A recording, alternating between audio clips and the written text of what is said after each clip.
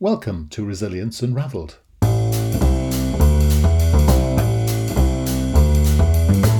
Hi everybody and welcome to Resilience Unravelled, a podcast that examines all aspects of personal and organisational resilience.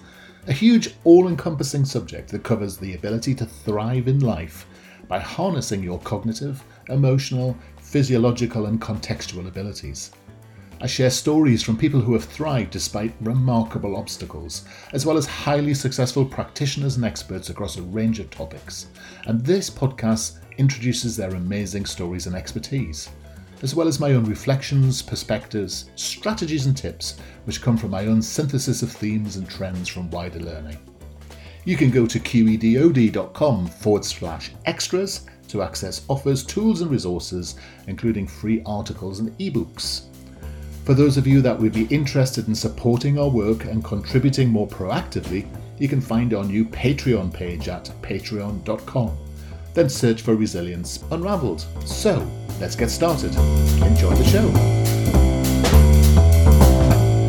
Hi everybody and welcome back to Resilience Unravelled. And with me today, someone with a brilliant name, which I can't say. So we're going to try. I get 2 goes at this, and after that, I'm sent to the podcast naughty step. So tonight we have Estelle Giraud. Oh, that's perfect. Oh, you're very kind.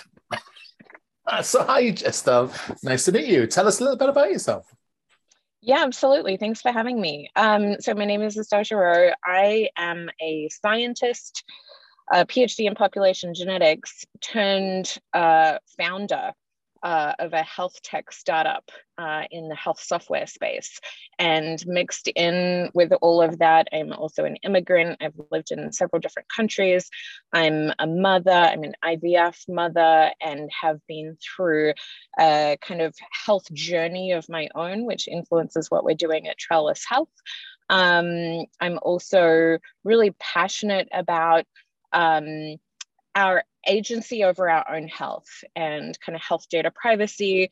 Kind of, we live in this information age, and so we deserve the right as humans to really have agency over our own bodies and over our own health journeys, and that's really what I'm looking to create with Trellis Health. But it's been impacted and kind of shaped through a lot of life experience.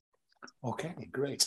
So where are you based? Because you're inside one of these brilliant soundproof booths, as we were talking about earlier. So I mean, you could be in anywhere in the world. So you could say somewhere glamorous, right. Or you could just tell me where you are. Or the metaverse, even.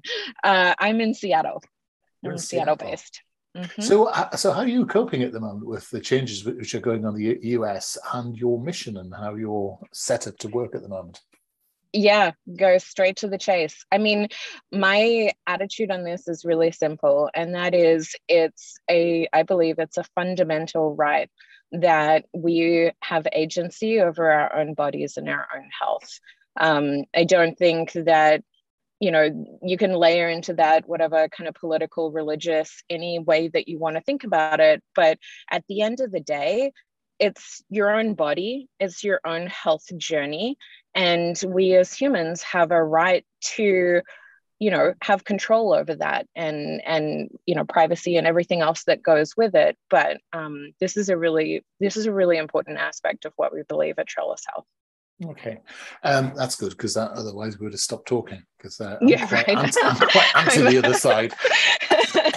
And it's the only joy I have in life is to silence people. So that's great. That's fascinating. So you're basically summarize for me what Trellis Health is about. Is it all about IVF and pregnancy? Tell me more. Yeah, and I'll try and give you the short version here. At its core, I believe, and I've experienced this through my professional career, right? Health is rapidly changing. And what we think about health data is rapidly changing. So you think about things like genetics or wearables or where a person lives, how they eat. All of these things impact our health. And at the same time, we don't have a good infrastructure layer for health data. And certainly, I mean, especially here in the US, it's incredibly fragmented. People have their health data kind of spread all over the place in dozens and dozens of different systems. There is no kind of national infrastructure. And what that means is, from a patient perspective, you don't get a lot of value out of that health information. It's not really used to serve you and allow you to manage and own your health well at all. And, you know, there's a whole lot of things that you can talk about, AI and kind of data-driven medicine and all of these things. But at the end of the day, we need good health data on people, and it needs to impact and serve them. And so we're creating a platform for that. So we call it a health data hub. We're starting with pregnancy, and there's a couple of really specific reasons why we're starting with pregnancy. But you know, at a high level, pregnancy is this really unique time point in a person's life where there is a lot of deep and broad measurements happening. It's kind of the first interaction with the healthcare system, and there's a lot of space for improving that user experience through pregnancy, as well as kind of health outcomes. You know, how do we decrease maternal and infant mortality in this really kind of intense time in a really data-driven way? But we're just starting with pregnancy. You know, the vision is that it's servicing everybody. Right. So forgive me, because in the UK we have a different way of thinking about health and metrics and such like. So are you saying in a sense that you own your own health data, and then you can effectively cleanse that data and then be able to show it to people who need to know it in order to give you the sort of healthcare that you need for yourself? Yeah. I mean, at its core, that's really what we're talking about.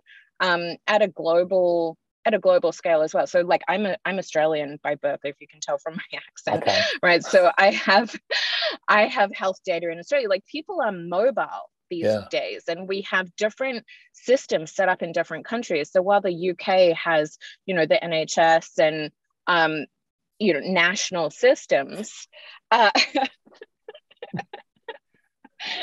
right, like imperfect as they may be, you can't also just assume that somebody is going to kind of be born, live, and die within one system. And so if we're to move around as a species, you know, live in different places, have mobile lifestyles, doesn't it make sense that all of that rich health information comes with us as we move through life? So, I mean, even on a holiday, for example, so because this is often the thing, isn't it? You go on holiday, something happens to you, and then, you know, people, because you can't talk, and then either your wishes are ignored or actually allergies are missed and such like. So I like this. I think it's a great idea. It's sort of empowering you to have your own agency over your own health data. I think. Exactly. Is that what it is? Yeah. Exactly. Yeah. I mean, our mission is to empower people to see and connect with their health.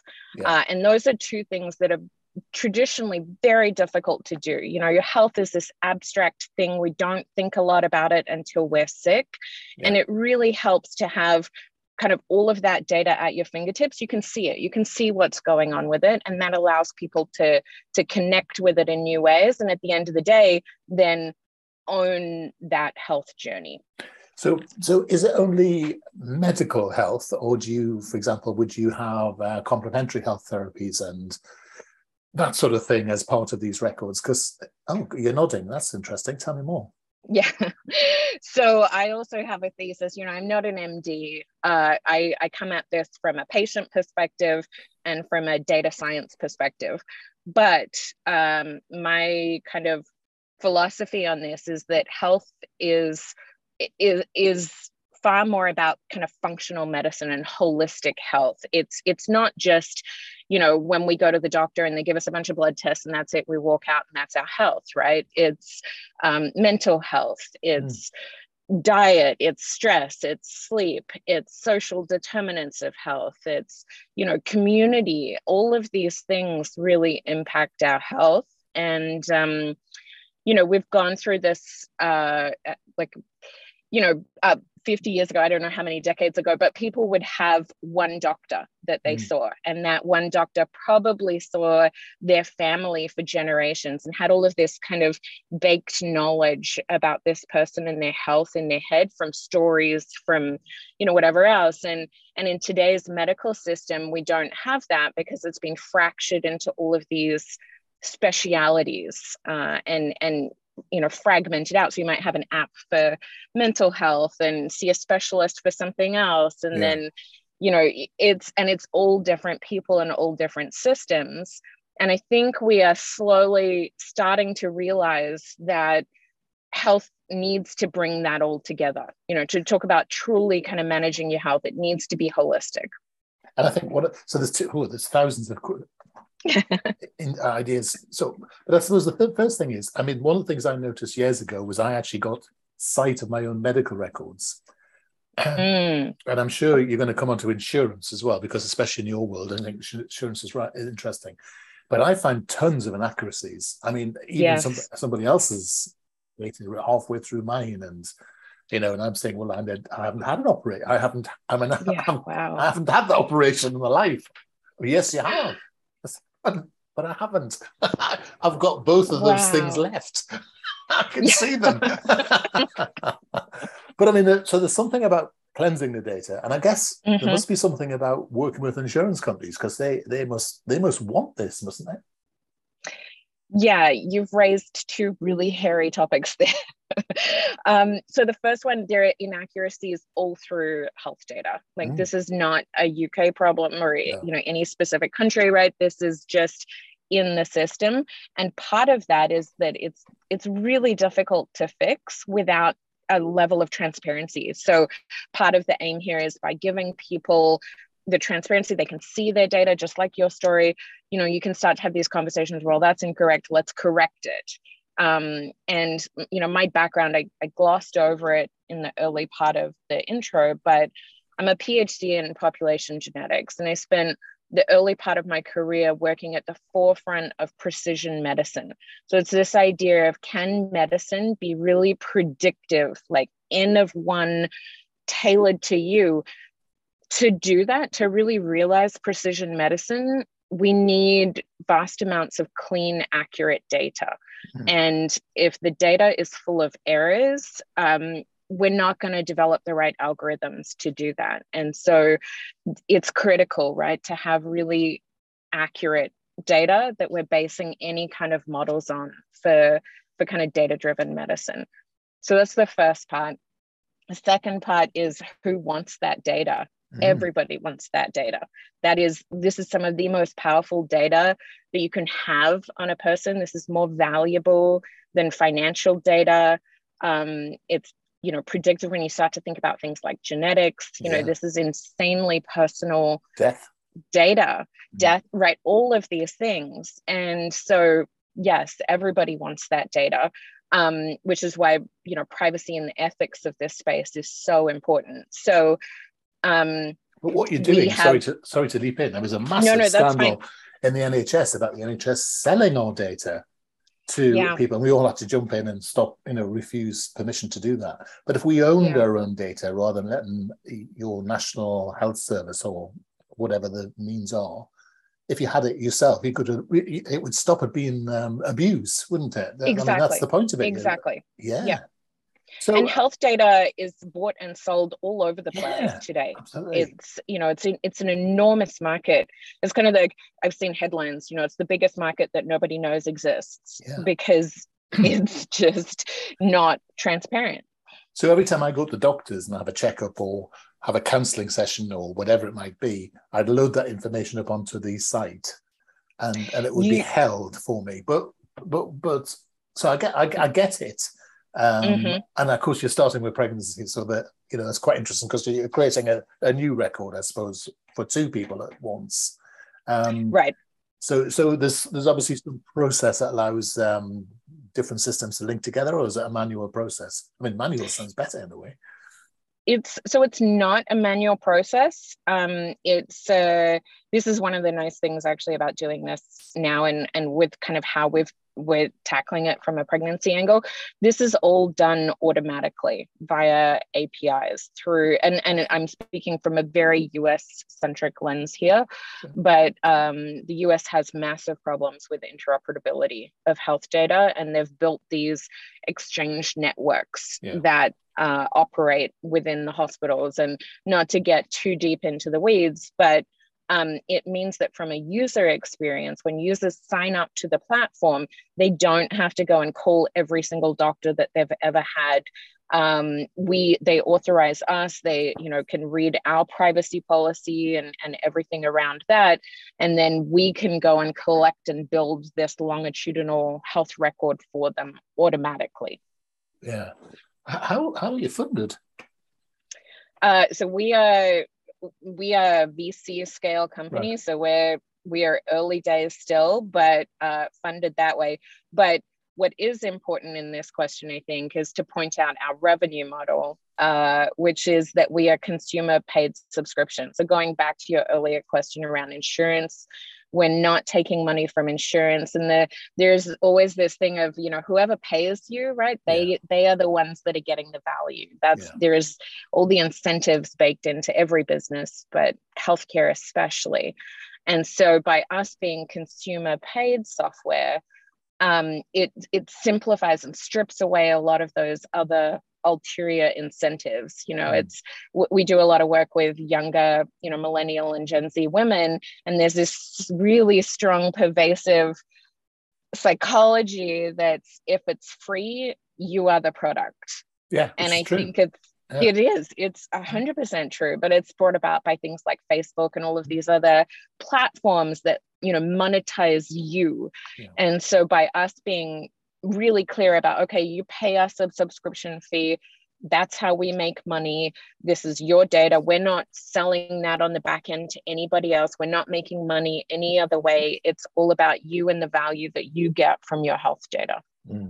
And so your organizational resilience comes from the consumer model, consumer paying for it, in a sense, because that gives you an independence in the marketplace, doesn't it? Exactly. And it's I think simple is always best. It doesn't matter what industry, but in healthcare specifically, the more simple you can make your business model and the less steps that you have to get from where you start to profitability, the more organizational resilience you will have. Yes. Now, because I'm easily distracted, you said something earlier that distracted me, and I've got to know more about population genetics. How do you get a PhD in that? And when can I get mine? Because that sounds ultra groovy. So tell me about that. I'm glad you think it's ultra groovy.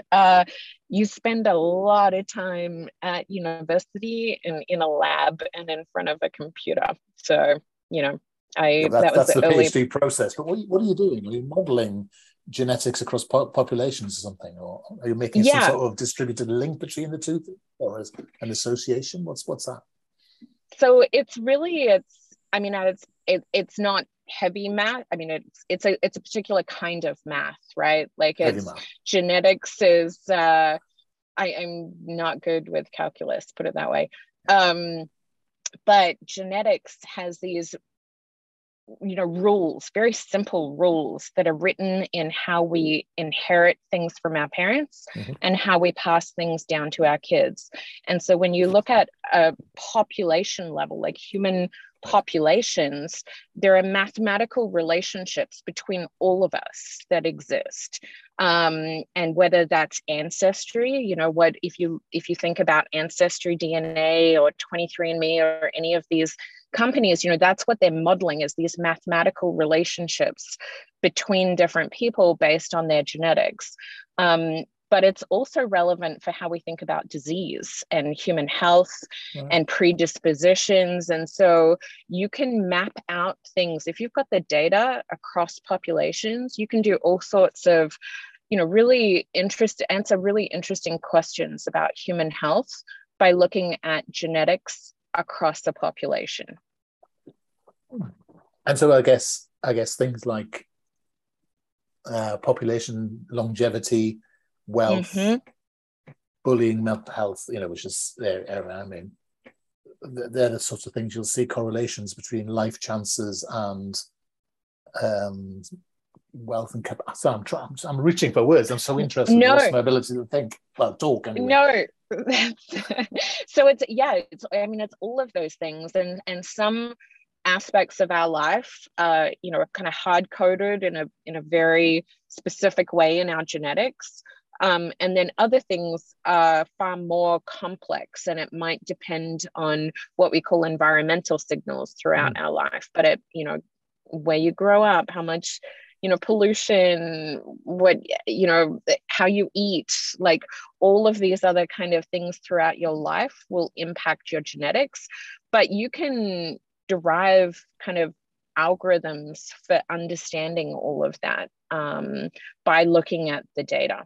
And it's everything from, are you going to develop a particular disease, like heart disease, any kind of disease that we can think about probably has some kind of genetic component. But there's height, there's eye color, there's kind of everything about us to some extent or another has a genetic component.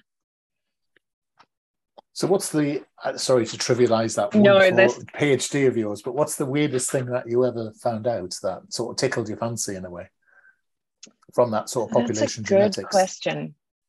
I want to bring it down to the most trivial level, because people who've done doctorates, I like to spend hours talking about the esoteric stuff, not the really interesting stuff. Not the really interesting stuff. I think we're still at the earlier stages of the really interesting stuff. People have been focused on the medical stuff for, up until now. But what I would love to understand is there some kind of genetic basis for personality, like personality tests? Absolutely. And, Myers-Briggs, or like whatever you want to look at. I wonder if there is some kind of signature there in our genetics that impacts our personality. I don't know. Like, we don't have the science for that yet.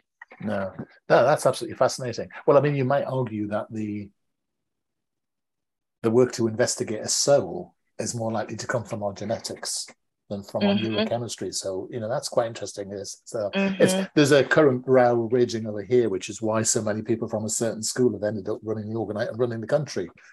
And I mean, it does. I mean, and I suppose I'm guessing from your perspective, you'll talk about the environmental factors of going to a school, but I'm guessing there must be a genetic factor as well, because you've got to get to that school in the first place.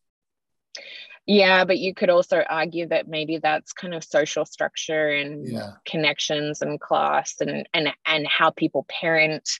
I think it's parenting skill, or do you think parenting comes from genetics? Yes and no. I mean, like, this is... You and I are going to have so much to talk about. Buckle in. We're going to have a complete series of 83,000 podcasts now.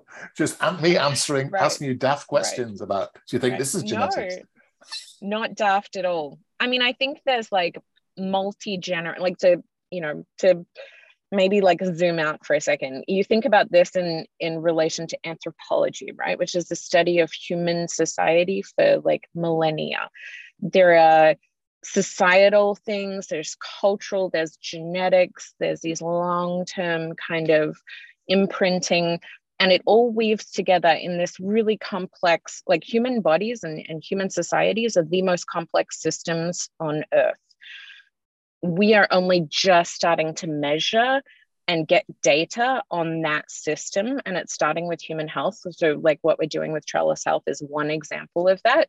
But you can imagine the next 50 years are going to be enormous. We're going through a data revolution in human biology and human health right now, and we're just starting to do that. So I'm really, really interested to see like what kind of a world and what kind of information do our children and our children's children have about this kind of stuff, because it's going to be dramatically different to what we grew up with. And I can hear a bunch of people clutching their pearls at the moment, wondering about the ethics of all of this, and the rise of AI, and Arnold Schwarzenegger appearing, shouting, "I'll be back," through a wall somewhere. That might be the wrong film, actually. But all the more reason for you as an individual to have agency and ownership over that. Yeah, to make. Yeah. Oh, blimey! Wow. So what is it you want people to do? Is it you want them to go and have a look, or sign up, or what do you want people to? What actions do you want them to take? Yeah, I mean, so we are exclusively kind of focused in the US right now. Yeah, but having said that, I am, really passionate about this area and the potential for this at a global scale. And so, if people want to follow along and see our journey, I'm on all the social media channels. And, I think regardless of what Trellis Health does, I would love to see more people really kind of understand and take some agency and ownership over their own health and their health data. I think that's critical. So there's almost you're almost looking for a movement to start in a way, aren't you? In a strange sort of way. Yeah, I mean, people will see more about us come out in the coming months, but we're at a kind of tipping point in time, going back to everybody wants this data and the potential of this data. We need to act quickly, and I think that's bigger than what Trellis Health is doing specifically. Any way that we can accelerate that, the better. Yes, and we haven't touched on parenting and women and all that other stuff. I've just been so fascinated resilience that comes with that. I know. We maybe do that at another time, but I think that's been absolutely fascinating. It's really well. I'll tell you what. Let me ask you a sensible organizational resilience question. So, we've met a lot of people starting up, and there's a sort of an entrepreneurial type of resilience you get. There's the first people who come in and start the process of building an organization and such like, and then you have to deal with funders, private equity, venture capital, and such like. That takes a special type of mindset, doesn't it? I mean, it's the reverse of the growth mindset in a sense, dealing with VCs. Not yours, because I'm sure they're wonderful. But how does this organizational model differ, would you say, to the conventional one where you see people who are working in an organization or even a family firm? How does this VC thing run? How does it test you or test your mettle? No swearing. Oh my God. No, I will watch the profanities. No, it tests you in so many ways, but and I'm still learning this, right? Like I say the process of becoming a founder, the mental process of becoming a founder is relentless. It doesn't matter if you've got funding, doesn't matter if you're trying to get funding, doesn't matter if you're struggling to tell your story, at whatever stage through that journey, doesn't even matter if you're, exit and you're an IPO, the mental process of that continues. It's so relentless that it gets heavy. And so you have to find a way to kind of deal with that and still continue to get up. Like it's just a process of continually getting up when you get knocked down or fall over or whatever.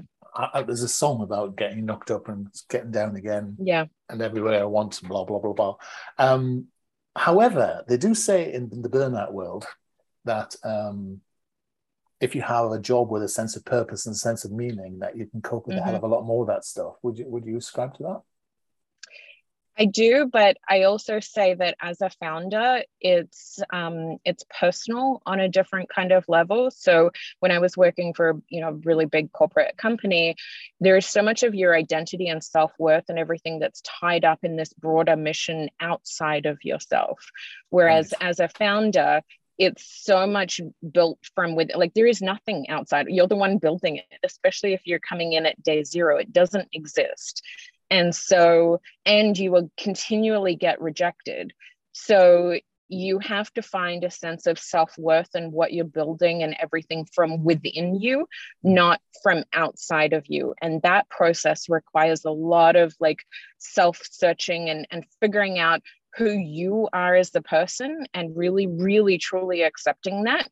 And that's what gives you enough strength to be like, okay, it doesn't matter if there's nothing here that's giving me a sense of purpose other than what's in me. And I keep getting rejected and I'm okay with that. So in a sense, you are projecting yourself as the organization. So it's almost as if your walls or your boundaries are getting wider and wider and pushed out and out. Yeah. And so if you had a flaw of something like perfectionism or I'm a recovering perfectionist. Yeah, most of us are. Once you've gone to real business, you get off that horse quite quickly, don't you? Yeah, you can. But I mean, those things, I mean, they would be really really affecting your business, wouldn't you? Because the organization itself is, if it's a projection of you, would be flawed in the same way, wouldn't it? It would be projecting that flaw. Yeah, you are building from yourself out, not kind of. Yeah, it's just a different way of thinking about it. I also think like there is a really strong mantra, stereotype, whatever you want to call it, around what it takes to be a founder, particularly like a Silicon Valley tech founder. And I'm all for breaking that mold a little bit. Like it's, in an elemental sense, it's fiery, it's rocket ships, it's full of fast intensity. And for me, I've done a lot of work trying to figure out, okay, where is my resilience? What does that look like? And this might sound strange, but I associate my resilience more with water. Like as an element, it's almost unbreakable. It flows, it's super creative. It will always find a way. It's got a goal, it knows where it's going, but it carves these really big paths. And there's a sense of resilience that's kind of wrapped up in that, because if I get roadblocks, I'm like, there is a crack somewhere, there is a way somewhere, I will find it through. Like I just keep flowing. Yes. No, I love that. And it's that's why my book's called Fluidic Leadership, because it's exactly that idea of, also you have tributaries and they flow into a massive ocean, and by its very nature it's slow. And people think resilience is fast, but it's not. It's slow and relentless. That's the point of it, isn't it? Yeah. And that's why it nurtures so much. Now, I am going to have to confess something, Estelle. I'm listening. Well, I would really like to keep chatting, but we can't. So I want to be respectful of your time. So all I can do is thank you so much for spending time with us today. Now, the site itself is called jointrellishealth.com. Is that right? Or is there anything else you want to get people to be aware of? No, that's it. And we're also on social media under the handle My Trellis Health. So for people particularly outside of the US, if they just want to follow along there, cool. That's a good place. Okay, and I've already linked in with you, and if there'd been a book, I'd have bought one, but sadly not. So I'm going to look up your PhD, because that sounds fantastic. So it's been a joy to talk to you today, and thank you so much. And I wish you amazing luck, and hopefully I'd love to touch base maybe even a year and just see how it's going. Yeah. And that would be awesome. Would love that. Especially if you're thinking of come to the UK. I know 60% of our ears are in the US. So there you go. Yeah. Okay, great. Brilliant. Thanks ever so much. Hi, everybody. I hope you found that episode useful and interesting. Feedback is always welcomed, and if you're in the mood to subscribe to us or even leave a comment on iTunes or Stitcher, that would be amazing. If you want to suggest ideas or even people you would like me to interview, then reach out to us at qedod.com/contact. As I said earlier, you can go to qedod.com/podcasts for show notes or follow the links. And you can go to qedod.com/extras to access offers, tools and resources, including free articles and ebooks. For those of you that would be interested in supporting our work and contributing more proactively, you can find our new Patreon page at patreon.com. Then search for Resilience Unraveled. I look forward to being in your ear next time around. Take care.